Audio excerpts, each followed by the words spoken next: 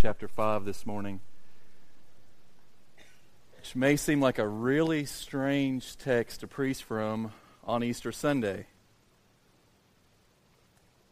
But we're going to do it anyway. We've been walking through the book of Revelation, which is a book that most pastors want to avoid. I have never, in my years of ministry, taught any extended amount of teaching from this book. I've avoided it like the plague because I was scared of it, and yet I didn't realize how much of a book of hope this is and how desperately we need the message of this book today. Because we live in a world that is without hope, where things seem to be going from bad to worse. But here we find a God on his throne and a Savior for all mankind. What you find here in the book of Revelation is essentially John's account of the vision that God gave him. It was as if God had pulled back the veil of heaven and allowed John a sneak peek of what was to come. It's kind of like the previews before you go to the movie theater. You see these previews of movies that are coming in days to come, and you go, well, I want to see that one. Well, that one looks kind of dumb, that kind of thing. John is given a preview of events that are to come, and everything that he saw was so glorious that it's like he's stumbling for words. He's trying to figure out, how do I describe what heaven is like? How do I describe the glory of God that was unveiled for me? And that's what we find here in Revelation chapter 5. He stands there in the throne room of God in heaven. And there's this one who comes that's referred to 20 times in this book as the Lamb. And I want you to see him today. If you don't get anything else from your time with us this morning, I hope that you might get a picture of the Lamb. Because he is what Easter is all about. Truthfully, if I were to say it, or what's really in my heart right now, he is what everything is all about. All things were created by him and for him, for his glory alone. The very heart that beats in your chest was made by his hands for the purpose of beating for him. The lungs that inflate and deflate with air in your body right now were crafted by him that you might breathe in his goodness and breathe out praises to his name. Every cell in your body, every atom in existence was created by him for his glory alone. He is worthy of all the praise. That's what we've been finding in this book. But we're a sinful people who have not given him the honor he deserves. So on this Easter Sunday, I want to share with you from Revelation chapter 5 what I'm going to refer to this morning as the Easter paradox. Let me give you a definition here of the word paradox. A paradox is a seemingly self-contradictory statement that seems absurd, but in reality expresses a possible truth. Let me read that to you again, just so you can kind of soak it in. A paradox is a seemingly self-contradictory statement that seems absurd, but in reality expresses a possible truth. I want to give you 3 statements this morning that at face value seem utterly absurd. They don't seem to go together whatsoever. It won't make sense to your brain logically at the first hearing of these things. But if you'll dig just a little below the surface, and if you will be bold enough to look into the things that angels long to look into, then you will find the truth that will not only change your life, it'll change your eternity. It'll redirect you on a path that maybe you never saw coming. If you came in this morning and you weren't looking for your life to be changed, then maybe you weren't looking for the right thing today. So here we go. 3 paradoxes of Easter. The first one occurs there in verses 5 and 6 of this chapter. You picture the scene there. You're standing before the throne of God, and in the right hand of the Lord God Almighty is this scroll, which is the title deed of all creation. And He's looking for someone. This scroll is sealed up with 7 seals, and the Lord God Almighty is looking for someone who is worthy to open this scroll, to complete the plan of God, to fulfill all the promises of God. He's looking for someone, and they look in heaven, and they look on earth, and they even look under the earth. They even look in the pits of hell, saying maybe there might be someone, anyone, that's worthy to open the scroll. And John, who's having this vision, begins to lose heart, and he begins to weep, to wail outwardly, crying out in deep anguish, because just for a moment he loses hope, thinking perhaps there won't be anybody. Perhaps the plan of God will remain incomplete. Perhaps sin and death will continue to rule. Perhaps Satan will continue to have his way. And John begins to wail loudly until verse 5. You have these 24 elders seated around the throne of God, which I believe represent the redeemed church, those who have been saved by the blood of Christ. And one of those elders says to him in verse 5, he says, one of the elders said to me, "Weep no more. For behold," that word behold means look, listen, pay attention, divert all your energies into paying attention to this one thing. Behold, the Lion of the tribe of Judah, the root of David, has conquered so that He can open the scroll and its 7 seals. 2 titles are given to this one here. The Lion of the tribe of Judah, that take us all the way back to the book of Genesis, the very first book in the Bible. And you find there one of the 12 tribes of Israel was the tribe of Judah. And the promise was made to the tribe of Judah there in the book of Genesis that they would be like a lion, that they would have a ruler, they would be the tribe that would have a ruler that would come from that line, that would dwell on the throne of God forever, that His kingdom would be an everlasting kingdom. And so John's getting excited at this point. The Lion of the tribe of Judah is getting ready to be revealed. We're getting ready to see the Lion. And the root of David. You go to Isaiah chapter 11 and you see Him, the same one referred to, the promised one, the Messiah, referred to as the root of David. Now, that may not mean much to you if you don't know who David was, but David was the greatest king that Israel had ever known. He was the greatest leader that led them in their golden age when everything was going so well. He was the one who prepared the way for the temple to be built, and his son Solomon did that work. And when they thought of the greatest time in their history, they thought of David, but they also thought of the promises that God had made to David. Just like God had made promises to Judah, and then David came as a descendant of Judah, God made promises to David saying, your kingdom is going to be an everlasting kingdom. There's going to be one that's going to rule on your throne forever. And so John is seeing here what's getting ready to be the fulfillment of the promises that have been made to God's people all down through the ages. This Lion, this root of David, this King of Kings is getting ready to be unveiled. But then look at verse 6. Something strange happens. Something completely unexpected. In verse 6 it says, "And between the throne and the 4 living creatures," these creatures that were created for the purpose of worshiping God, and among these elders that represent the redeemed church, he said, "I saw a lamb." I saw a lamb standing as though it had been slain. And it was kind of a strange looking lamb. It's got 7 horns and 7 eyes, which are the 7 spirits of God sent out into all the earth. And He went and took the scroll. It's kind of anticlimactic in a way. He's looking at this moment and expecting the King of Kings to come. And when He looks to the throne, expecting to see this powerful and glorious one, what does He see? A lamb. Now, folks, we all know the difference between a lion and a lamb, right?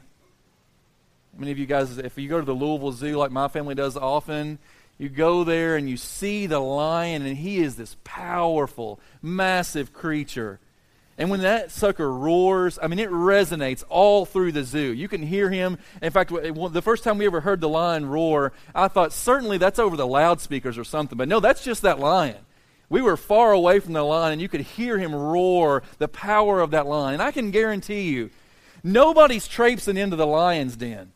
It's just not happening. They got this big old pit there. It's like 15 feet across, a big pit between you and him. And he'll get up on his rock and he struts his chest out there. And you know, nobody's getting in the pit with the lion. It's just not going to happen. Even the trainers, they're tossing the stakes in there, but they're not going to go in the pit with the lion. And then right across from the lion, just down the way a little bit, there's a petting zoo. Guess what? The lion's not in the petting zoo. In the petting zoo, what do you find? Sheep and goats, lambs. And my kids love to go in there. I think it's really nasty, but I let them go and we wash their hands and all that stuff. But nobody's going to go into a petting zoo where a lion is, but nobody's fearful of a lamb, are they? They're meek and mild and gentle creatures, pretty much defenseless as far as animals go. Their only defense is to run away, and oftentimes they're not even smart enough to do that, and so you had to have shepherds that would watch over them. And you begin to look at these lambs, and you go, and even biblically, what are lambs good for scripturally? Only one thing: to be slaughtered.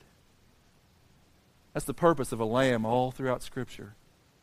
They existed from the very beginning. I believe that when Adam and Eve sinned, and that God, it says that God was gracious enough to prepare clothes for them. I can't help but think, the Bible doesn't say for sure, but I can't help but think that in that day God slaughtered a lamb to clothe them with. Because all throughout the Scriptures we see lambs. They're everywhere from Genesis, all in the Old Testament, even in the New Testament days we see these lambs. And in fact, when Jesus came on the scene and he went to be baptized by John, what did John say of him? He said, "Behold, the Lamb of God who comes to take away the sin of the world."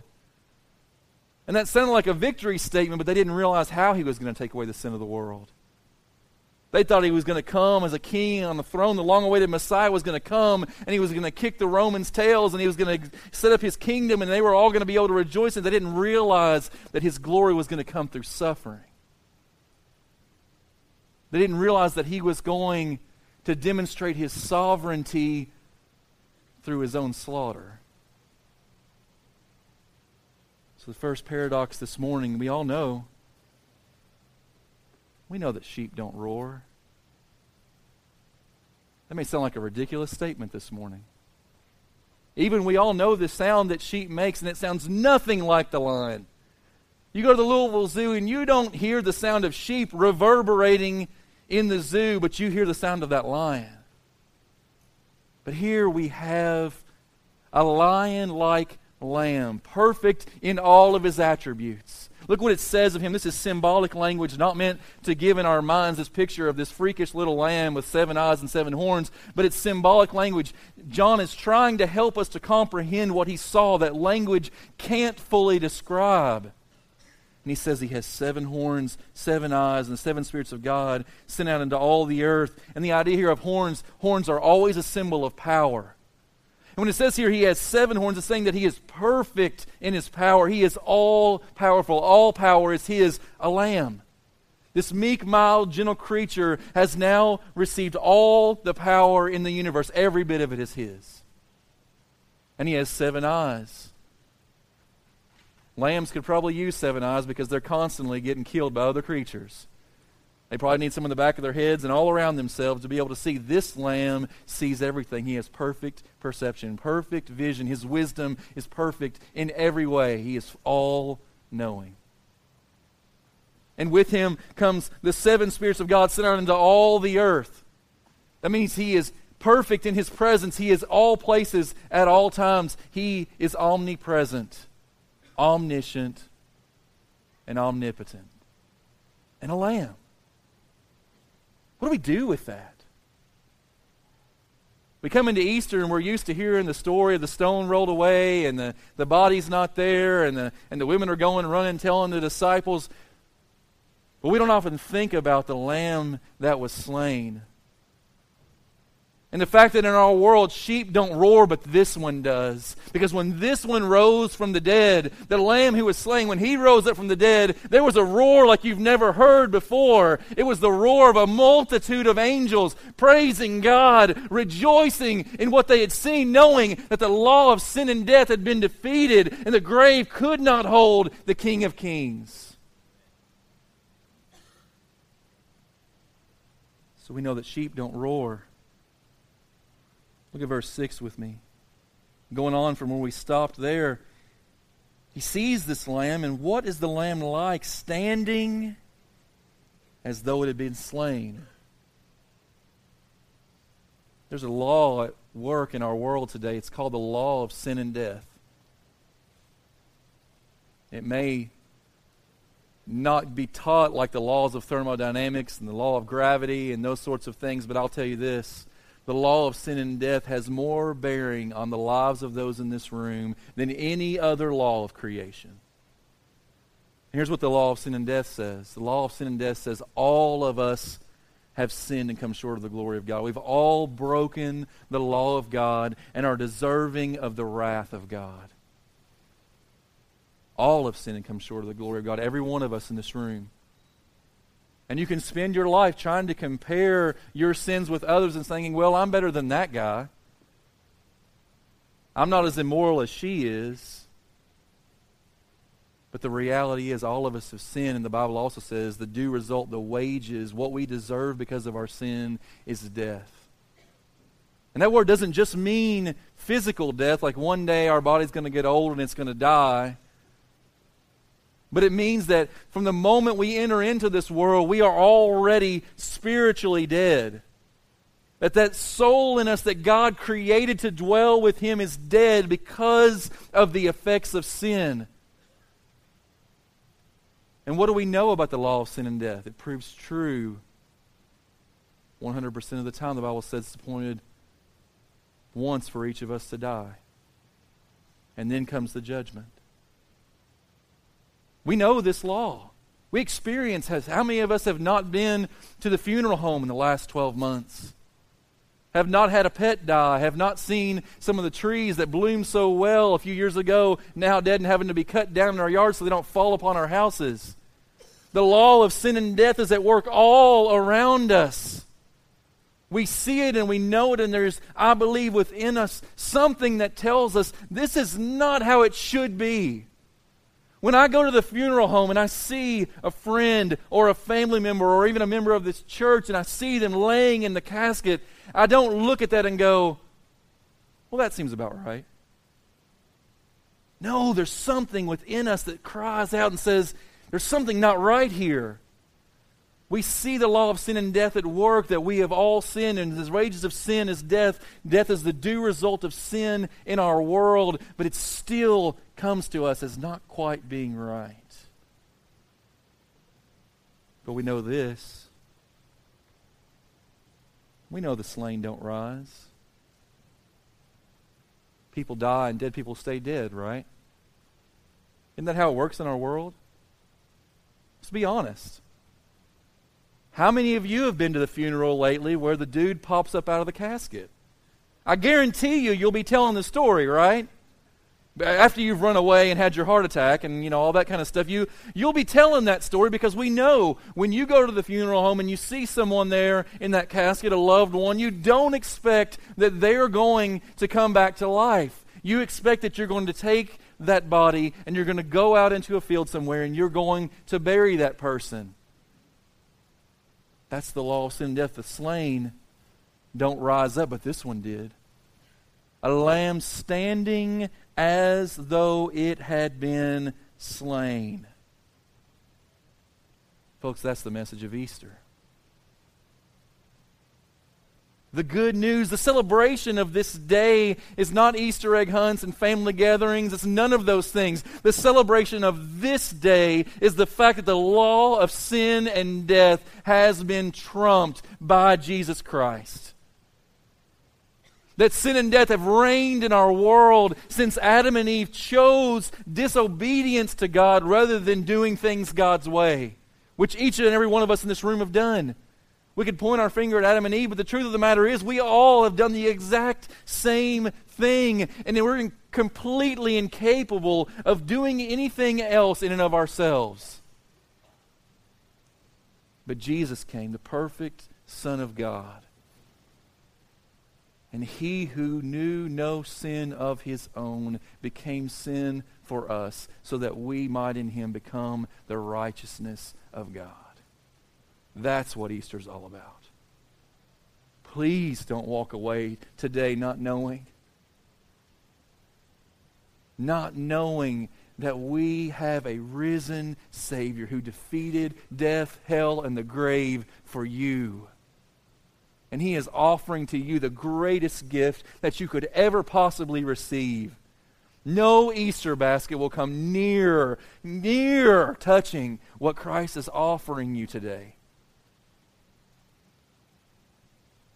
But we all know the slain don't rise, right? One more this morning. You might be sitting there and just thinking, you know what?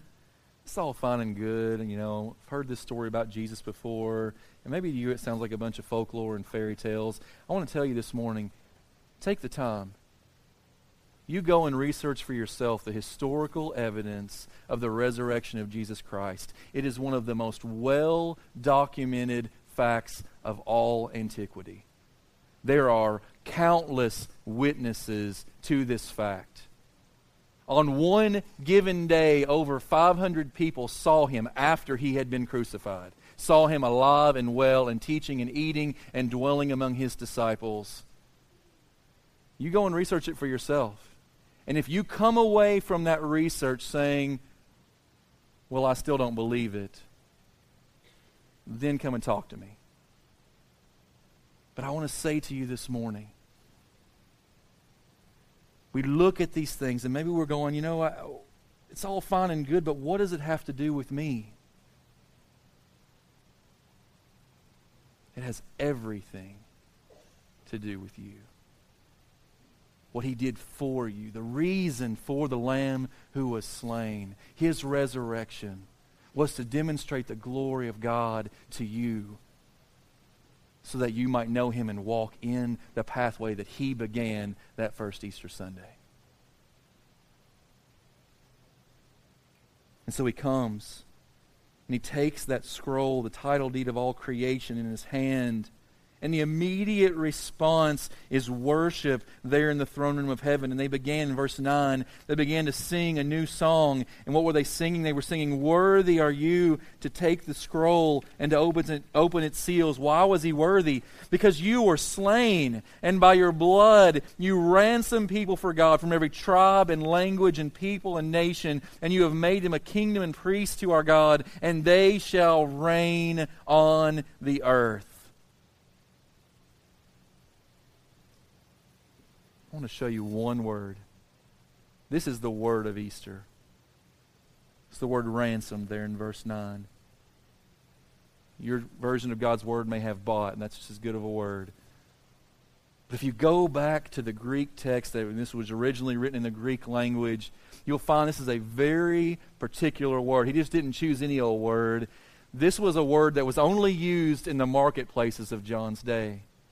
Now, the marketplace in John's day was like Walmart for us, okay? Everybody went to the marketplace. That's where you got all your stuff. But I can guarantee you that if we were to go with the Apostle John on a journey to the marketplace, there would be one thing in that marketplace that we wouldn't be able to keep our eyes off this one section of the marketplace, because I'm going to guarantee you don't see this in Walmart. Because there was always a section of the marketplace where slaves were sold. Now, don't get the wrong idea. In our country, when we think of slavery, it's always thought of as a racial issue. But in John's day, it wasn't really a racial issue. It was a financial issue. Slaves were often those who had become so impoverished and had built up so much debt that they could not repay their debts. And so they would literally sell themselves into slavery in hopes of repaying their debts. Most never did. They would sell themselves, their wives, their children into slavery in hopes that they could be able to work off their debt, but most would spend the remainder of their lives in that debtor's camp known as slavery. But every once in a while, there would come along some benevolent soul. Perhaps he had had a good inheritance.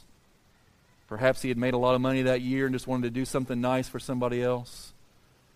And he would come in to that marketplace, and he would walk right up into the slave market, and he would begin to bid on one of those slaves. And he would pay the purchase price. He would pay the debt of that slave for the purpose of setting them free. Not that they would come and serve him in his home, but just to set them free. That's this word. Folks, please hear me. Please hear me today. If you think Easter is just another holiday, please, I beg of you, hear me.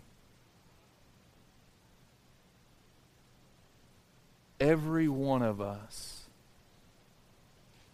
has on our heads a debt we cannot pay. And you live your life in the slave market of the law of sin and death, which says that because you have sinned against a holy God, you are deserving of only one thing, and that's death. That you'll live your life covered in this sin debt until you die. And just like God said to Adam as a result of his sin, in dying you shall die. First there will be this spiritual death. We're born spiritually dead in this world. And then coming with that will be this physical death, which will ultimately exhibit itself in an eternal death, separated from God forever in a place called hell that was never meant for us, but which we can choose to go if we choose not to go to the one who paid our debt. And so he ransomed us, not with common money, but with his blood, the most precious thing that he had. He ransomed you. He waltzed right into the slave market of sin and death. And he raised his hand and he paid the price for your sin. And if that wasn't enough, that would be enough, right? To be set free from the law of sin and death would be enough, but the reality is many of those slaves who were set free by some benevolent soul, they ended up back in the slave market. Why? Because they still had nothing. Never once did a king come into that slave market and bid on any of those slaves, set them free, and then say, you know what? Why don't you come live in the palace with me? In fact, I've got a spare crown. Why don't you put that on your head? I've got some new, beautiful purple robes. Why don't you clothe yourself in those? And I've got a place for you right next to me on my throne. Why don't you come sit with me? And I'm not playing around here. Why don't you not just come sit with me, but why don't you reign with me? That's what it says right here, folks. This is the glorious truth of Easter Sunday.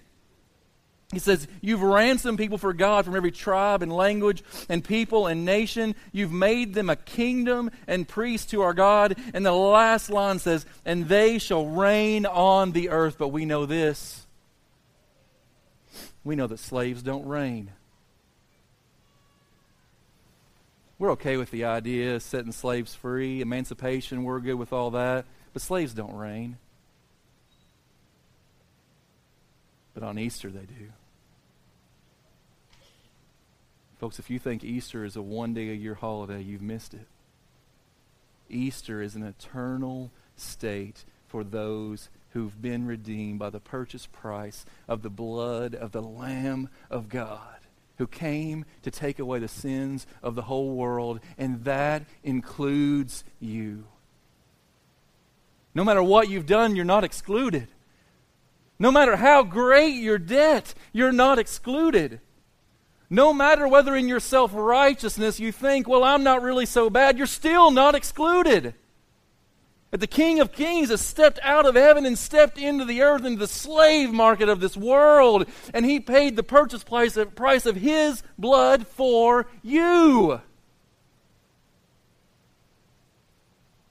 Here's the beauty of His sacrifice.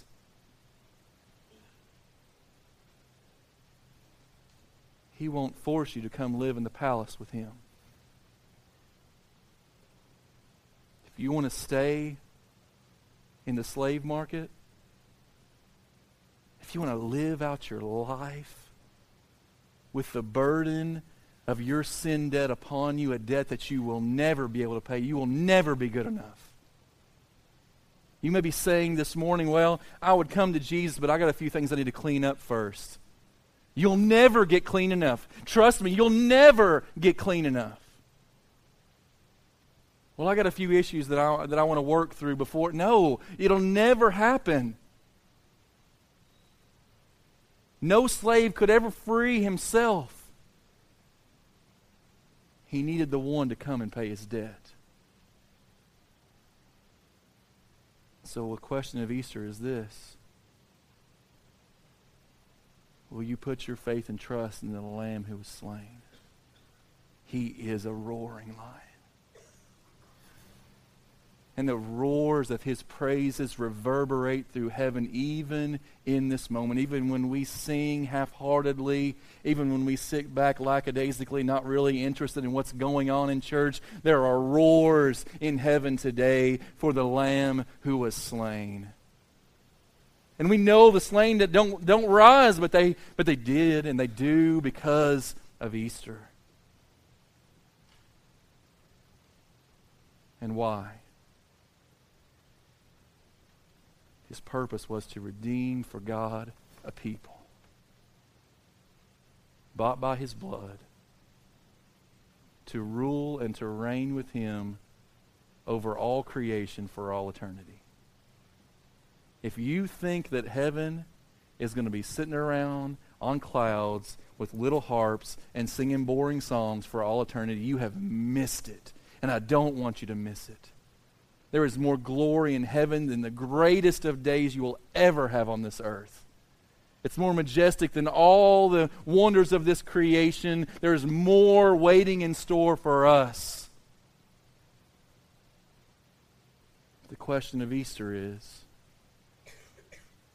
will you put your faith in the Lamb who was slain for you? Will you trust Him? It's really that simple. Will you believe that the debt is paid and you are free, not just to go back to your old life? Because why would you want to? What slave would ever want to return to the slave market? No, we're set free, and the Bible says that those who are free indeed. Free now not to wallow in sin and death, but free to rule with Him who paid our sin debt at the cross and welcomes us into His kingdom, those who would trust Him by faith. Is that you this morning?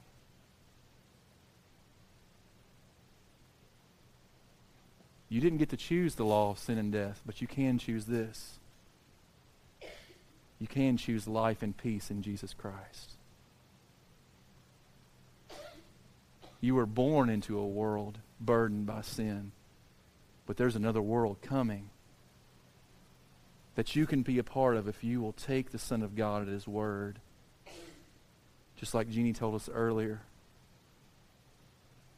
everyone who calls in the name of the Lord Jesus will be saved. Everybody who looks to the debt payer can be redeemed. The price has already been paid. The one question that remains is, will you receive what's been done for you? And we want to give you an opportunity to do that this morning. If you just bow your heads for a moment, close your eyes. Nothing weird's going to happen. I just want to give you a moment of quiet reflection. we're going to share what we call a song of commitment, song of response this morning. I believe with all my heart that whenever we hear the Word of God preached and proclaimed, it demands a response.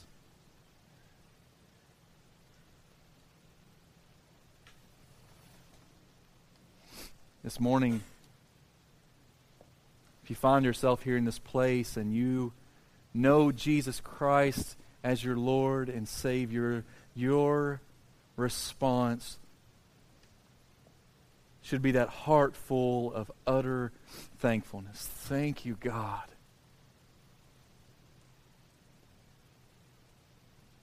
For saving my sin-soaked soul from death and hell and the grave.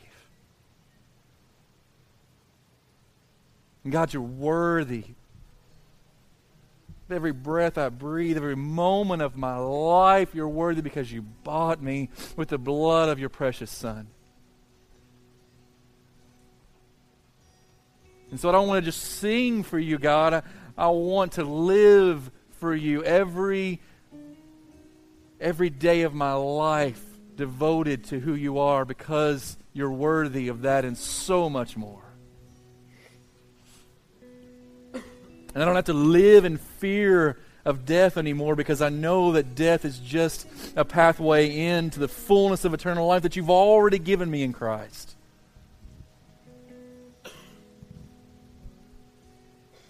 But perhaps you're sitting here this morning and you would be really honest. Say, you know what, I don't know this Jesus. I don't know the Lamb who was slain. I'm still living completely under the restraints of the law of sin and death, and I hate it. And I want to be free.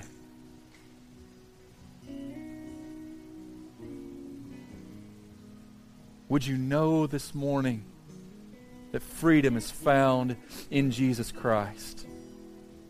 It will not be found in trying harder or doing more. It will not be found in good works or good relationships. It will be found in Christ alone. We are saved by the grace of God through faith in Jesus Christ alone. There is no other way.